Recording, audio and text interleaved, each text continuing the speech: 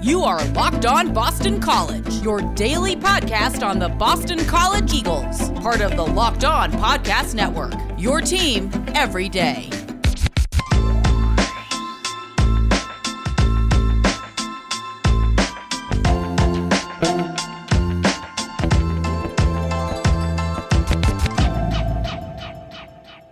Hello. Welcome to Locked On Boston College. This is AJ Black. I am the editor and publisher of BC Bulletin.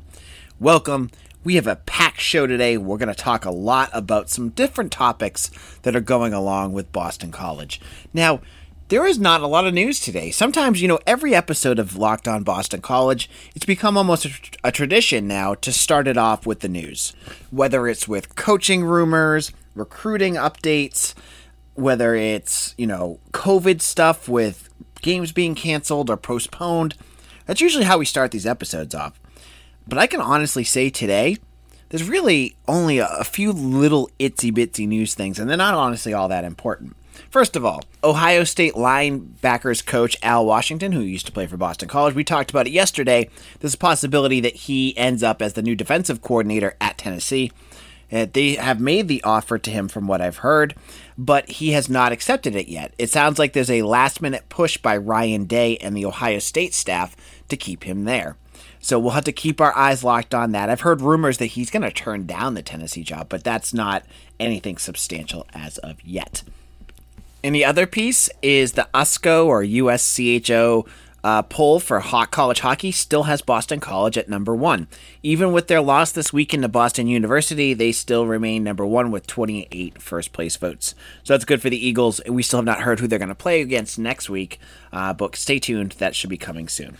So on today's show, the things I wanted to talk about, I have 3 topics. I thought they were kind of just fun things to think about. This is not like a drilling in and analyzing a specific game coming up or previewing anything. This is just kind of Boston College thoughts with AJ. So today, I want to talk about a particular staff member that moved on from Boston College football and why I don't think it's as big of a deal as some people do. I want to talk about Phil Jurkovec and his ceiling. I thought of something I wanted to bring up on that topic. And then off the field, I want to talk about super fans and in terms of what that looks like and where BC should go back to in terms of that piece. So let's kick it off. Let's talk about one coach from Boston College that left. Now, if you've been following along with Locked On Boston College, you know that BC, the coaching staff has not lost anyone this offseason. There's been rumors, but nothing really all that substantial for any of their coaching staff to move to another position. However, there is what's called support staff on the roster. These are the coaches that are not like linebackers coaches or anything like that. They're like the analysts.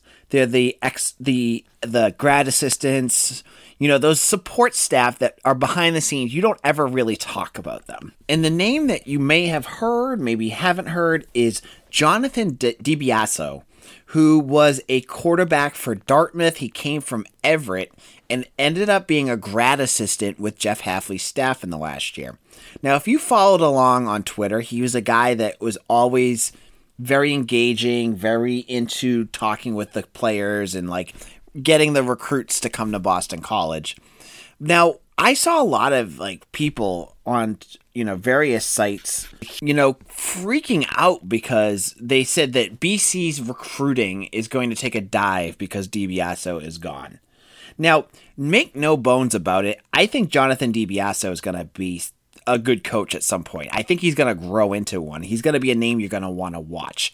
His dad, he was the head coach at Everett forever. So a big school in Massachusetts that produced, Lucas Dennis, Manny Esprilla, and Jonathan DiBiaso, who set all sorts of passing records when he was there. So he has the pedigree to become a good coach. He's already starting his training. Now he's heading to Vanderbilt. Now, I also saw people thinking, oh my gosh, now Vanderbilt's going to start taking recruits from Massachusetts. Please remember, Jonathan DiBiaso was a grad assistant. Don't inflate what his value was to this program. He's like fifth step down below, the head coach, the director of player personnel, the offensive coordinator, all of the different steps before him. He's kind of the grunt guy. So losing him, yeah, you'd love to see him come back to Boston College, and who knows, he might, with the way he's building up his resume, he could be back at Boston College. But it's not that big of a deal. Boston's, Jeff Hafley is not going to suffer in Massachusetts because he lost his grad assistant who has ties to Everett. That's silly. So, you wish the kid the best. He's going to go to Vanderbilt. But Vanderbilt is not a school that is going to beat Boston College for local recruits. It's an SEC school that's great, but they're just like Don Brown at Arizona. These are not two schools that are going to really attract a ton of, Northeast recruits. They may get some kids, but I'm not, the high-end kids in this area are not going to pick Vanderbilt over Boston College if Jeff Hafley keeps the program going where they're supposed to be going. So I saw this and I was like, people are really worried about this, huh? I guess. I don't see it. I don't see it being a big deal. I don't see him, he's going to be like an offensive analyst, so he's like taking that next baby step up in coaching. That's what they're supposed to do. But it's not like he's going to Vanderbilt as the offensive coordinator and he's going to really, rip up our offers that are up in the New England area. I just don't see that happening. So, there's smaller roles, and we're going to get more, offensive grad assistants and things like that. They always come in. Sean Duggan was one, and Al Washington started as one. So these guys it's just how they start their careers, and then they move on, and they get more experience, and they learn under new coaches. So my main point is this is not that big of a deal for Boston College to lose him, because that's just part of the game. And also, Jonathan DiBiase is not going to, throw a monkey wrench in Boston College recruiting. It's just not going to happen.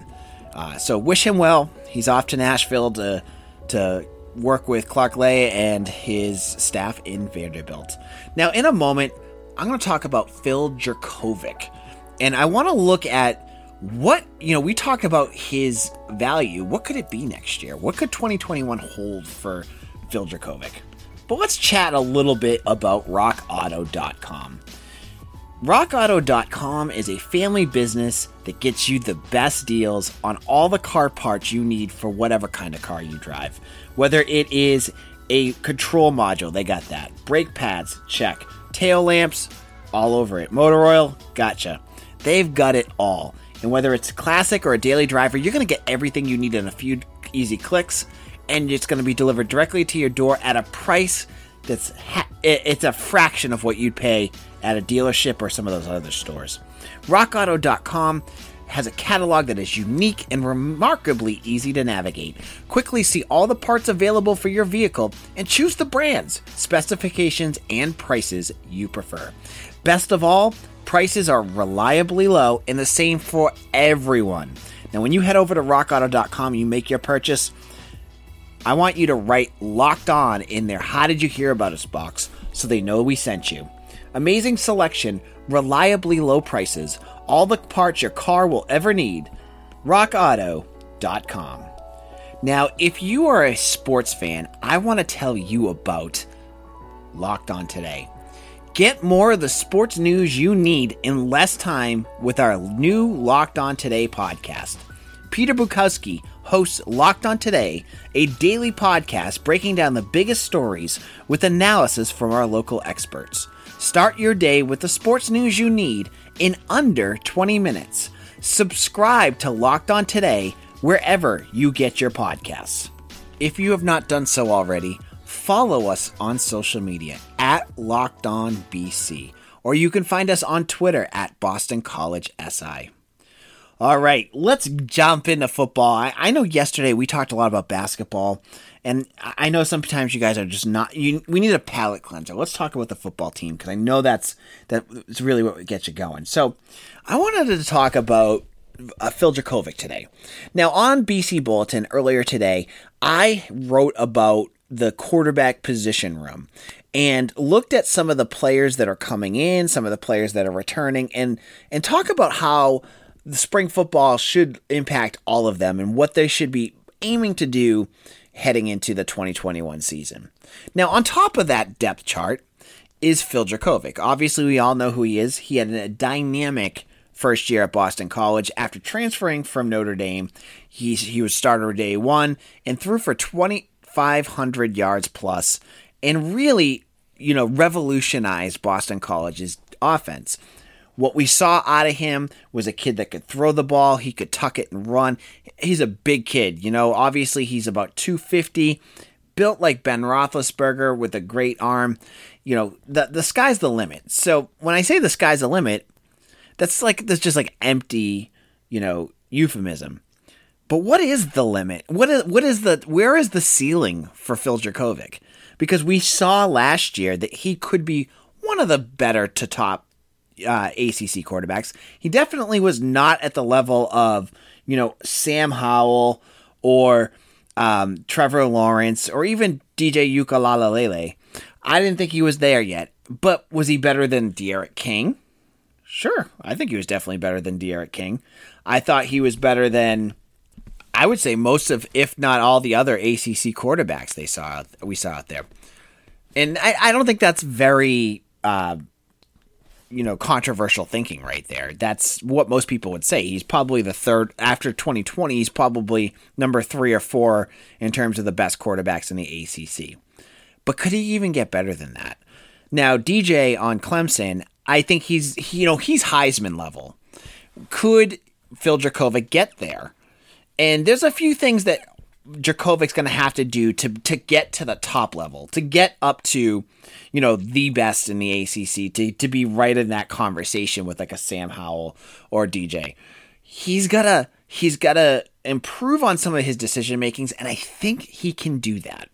Now, the big issue with Jurkovec this season was that I thought sometimes he held onto the ball too long, and that ended up with him getting hit. And eventually it ended up with him getting hurt twice when he hurt his shoulder and hurt his leg. So I think one thing that Jurkovec is going to improve on is making his reads a little faster. Now, it's his first year as a starter. He's learning the collegiate speed on the field. At Notre Dame, he got plenty of scout team time. This is a different animal. Now he's got to learn to get rid of the ball. And if he can figure out, he's a type of guy, he's going to hold on to the ball at different points. But I want to see Jurkovec holding on to it and getting rid of it before he gets hit, because he was getting hit a lot last year. And that was because he just held on to it too long. So that would be something to get him up to that next level, to get him to, right below DJ Uiagalelei, or to make him one of the best in the ACC. I think, honestly, you're looking at Phil Jurkovec. He threw for, almost 260 yards a game in a year where there were some games where he didn't even, the Syracuse game, for instance, he didn't really throw the ball all that often. I think he could get closer to 300 yards a game. I think that's not out of the realm of possibilities. And so if he throws for, 300 plus and averages that, he's going to throw for, 3,200, 3,400 yards in a season. And that's going to put him in the top 20. So he's not really there yet. What Phil Jurkovec would need to do to, at least if you're looking for padding stats, he's going to throw for like 375 averaging per game. And that's a lot. But he has the weapons to do it. My gosh. You hit Zay Flowers in one pass, you have 80 yards. You have 75 yards right there. So could Phil Jurkovec get to, if he gets to like 3,900, almost 4,000 yards, he's in the top 5. I don't know if he could. The way that BC tries to balance their offense, if you looked at 2019, let's use them as an example for the statistic analysis. Obviously, Joe Burrows is number 1, and he was in a league of his own. That's numbers that'll never be topped, 5,600 yards. After him is an air raid quarterback, Anthony Gordon. Another air raid quarterback, Cole McDonald of Hawaii. So we have Washington State, Hawaii. And then you start getting the other quarterbacks. It's around 4,000 yards. So you had Brady White of Memphis, Brock Purdy of Iowa State, Shane Buechele of SMU. Those are the kind of guys. So he could easily get in the top 5 as long as, he can manage, he'd be behind a few guys that are going to be air raid quarterbacks, which honestly Boston College kind of did a little bit this year at different points. So my thought, I could see Phil Jurkovec becoming an all ACC quarterback. Maybe not next year, but maybe his final year. If he plays 3 years for Boston College, maybe he gets one big year where he wins the Davey. I think his limit is, the Davey O'Brien, Johnny Unitas Golden Arm Award, getting those types of things. I could see Phil Jurkovec doing that. And honestly, he'd have to do quite a bit to get into the Heisman candidacy. But is it out of the realm of possibilities that Phil Jurkovec could do that? I honestly think he could. He's a winner. I think that's the big thing. Like, you see his intangibles, you see his tangibles. What he does is win. And as long as he continues to build on his decision making his reads correctly, I think he's going to get even better and better. So I'm putting it out there right now. I'm saying that Phil Jurkovec is going to be a first-round draft pick when he leaves. I'm going to say he's going to end up possibly as an All-American at some point. And at least once, he's going to be in the Heisman talk. Whether he's a Heisman finalist, I can't say that yet. But I think that's where his ceiling is going to be. And that's pretty exciting off of just one season. And you may say that I'm blowing him up too much, but you saw what we saw in a weird season. And it's only going to go up from here, folks. So strap in. It's going to be a fun year with Phil Jurkovec. Fun 2 years. As he continues to grow with Boston College. Now, in our final segment, I want to talk about super fandom. And I have some thoughts about where this school needs to go in terms of those fans. But I want to also kind of chat, first of all, about betonline.ag. Football is over, but there is so much more going on in the world with basketball, college basketball, NBA, NHL, reality shows. You head over to betonline.ag, you can bet on them all. They have prop bets, they have over-unders, you name it, they have it. And there's only one place that has you covered and one place we trust, and that's betonline.ag. All you do is you head on over there, you sign up today for a free account, and use promo code LOCKEDON, and they're going to give you a 50% welcome bonus. And you know the books, they hate giving out money, but they're going to do that right away for you. So if you put in $100, they're going to give you $50. That's a win right there. So don't sit on the sidelines anymore.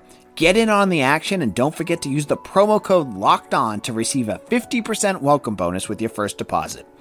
BetOnline, your online sportsbook experts. February is Black History Month, and the Locked On Podcast Network is honoring the challenges and success of Black men and women in sports with a new series called Locked On Presents More Than the Game. This week, Candace Cooper of Locked On Tar Heels and Erica Ayala of Locked On Women's Basketball discuss the opportunities and challenges that come with being a Black woman in sports. Subscribe to the Locked On Presents podcast feed on the radio.com app or wherever you get your podcasts. Locked On Boston College, AJ Black here. So we are talking about superfans now. So I've talked about football, I talked about basketball. Now, obviously, being a spectator at Boston College sports is something in itself. Now, you could joke about it and say basketball is, it's Conti Morgue, there's no one there. But you look at the football games, you look at hockey, and the fans are still ravenous. And when they can go back, they're going to go. They're going to go there and they're going to support their teams. Now, Boston College has struggled to really find traditions that really mark what they have for any of their programs. You have some things here and there, whether now it's the touching of the eagle before going into Alumni Stadium, or certain songs that are played after goals for hockey games. They have little things here and there. But what really defines a fan base in college sports? It's the colors. You watch a certain team, you know who you're watching by the colors of their fans in terms of the clothing that they wear. When you watch a UNC game, they have the powder blue, Duke, blue and white. You see it, burnt orange for Texas. It's very clear. Then you have Boston College. you watch a Boston College game when the fans are there, and it's like a rainbow of different colors because everyone has different colors that Boston College has on. They have their gold, they have maroon, they have black, they have gray. It's all over the place. You don't have any consistency anywhere. Now, this hasn't always been the case. Up until about 5 years, I think it must have been about 5 years ago, the student section would always wear gold. When I was a student there, I had my Superfan shirt. Every student was given a Superfan shirt during orientation, and they kept and wore it. Now, that was cool. Now, you had a whole section of Alumni Stadium or Conte Forum or Kelly Rink covered in golds because that was what the students wore. Now, recently, that went away because, according to what I heard, kids had started to hear that campus police were targeting them because they could tell by the slogan on the back who was of age to drink and who wasn't, so they were getting nailed for underage drinking. I don't know if that's true or not, but it sounds like something that could happen. Now, regardless of if that is the case or not, the shirts have gone away. You don't see students wearing them anymore, and that has taken that piece of nostalgia away from BC sports. Now you no longer have at least a part of the stadium, the part of the forum covered in gold. Now you have everyone in just a array of colors. BC needs to get back on that. And I don't know how, if it's the police thing, they need to figure out a way to get kids to wear it and just get rid of the slogans if you have to. But every student should be wearing those colors. I wished, graduates also received maroon colors, alumni superfans. Those shirts kind of went away. I didn't particularly like those, but what I would love to see, this is what I think Boston College should do. They need to figure out how to get the superfan shirts back on kids, because that was good. You get the gold outs for those areas, great. Then you need to have a theme for clothing for each game. So per se, you're playing Louisville at home, and that game is going to be a maroon game. You need to tell all of the fans to wear their maroon stuff. And you're not going to get everyone. Some fans are just going to be like, I don't want to do this, and just do whatever they're doing anyways. Fine. But what you're going to do is you're going to get a majority of the fans that really care, to wear those colors. And by doing that, you get some continuity in the stadium. And that'll look good. It'll pop for fans and recruits on TV. It'll make the home atmosphere seem much more intense. So do that, like for every game and for every sport. Maybe basketball, once it gets going, it'll get more colors. You can do that. You can do a maroon day. You can do a gold day. Heck, you could have the athletic department do blackout days. I know they don't do that at Boston College, but I think it's cool when other schools do it. Maybe give out promotional shirts with BC and the black colors or whatever. Do the red bandana days. You can figure it out to make it so that though the fans' inability to pick out a color, you take that away and make it much more easy for them to figure it out. And maybe to get fans to do it, if they follow through, you give them a little something, like a little tchotchke or something when they come in, whether like a BC keychain. That way you get the tradition going. You get it moving. So just my thoughts, because BC needs whatever it can get to get the fan base energized, to get the fan base united at these games, because we don't have at Boston College the diehardness at the level that you get at some of these big programs, where you don't have to do this kind of thing at Texas A&M. You don't have to do this kind of thing at Ohio State, because the fans just do what they're gonna do, and it looks good no matter what. But BC can figure out ways to make this special. So bring back the student section and the golds and theme it for the other fans, and make it worth their while to do it. So that's just my thought. When there's not a lot of news, I'm always thinking BC stuff, and that was just one thing that was going through my mind. Now, do you have something else? Do you think, hey, I have a better idea how to do this? Hit me up on Twitter at LockedOnBC. I love to hear what you're going to say. Also, so we have a few new things site-wise that you're going to want to check out. I'm going to reveal by the end of this week I'm going to get a hotline number for our podcast where you can call in and leave voicemails that we can play on the air. You can also leave text messages for our mailbags. It's going to be free. It'll be through Google Voice. It'll be super easy to use. That's going to be a lot of fun. It'll add more of a, back and forth between us. So we can have other voices on the air. You can hear some of the people who have things to say. We'll have to check that out. So that's going to be coming out. So check that. Wait for me. I'll have that on one of the later podcasts this week. That's coming. And then also I'm going to be doing for BC Bulletin a newsletter, and it's through Twitter. It's super easy. And if you've signed up at BC Bulletin, you're going to be automatically getting it. So if you don't want it, you can easily unsubscribe. You can send it to spam. It doesn't bother me if you do that. But what it does is just going to kind of give you a condensed digest version of everything Boston College from the week. I'm going to send it once a week. It'll have just 8 stories that I thought was interesting because I know we're all super busy, but I want to make sure you guys are all caught up on BC sports. So that'll be a new feature that's coming as well. Well, this is AJ Black. We will be back tomorrow to preview BC and Wake Forest basketball. Hopefully we'll find out who the hockey opponent will be for this weekend and any other news that's coming out for Boston College. And, maybe I'll have some other thoughts about some other things that'll come up as well. So make sure you subscribe and like us on wherever you get your podcasts, and we'll see you all again tomorrow. Take care, everyone.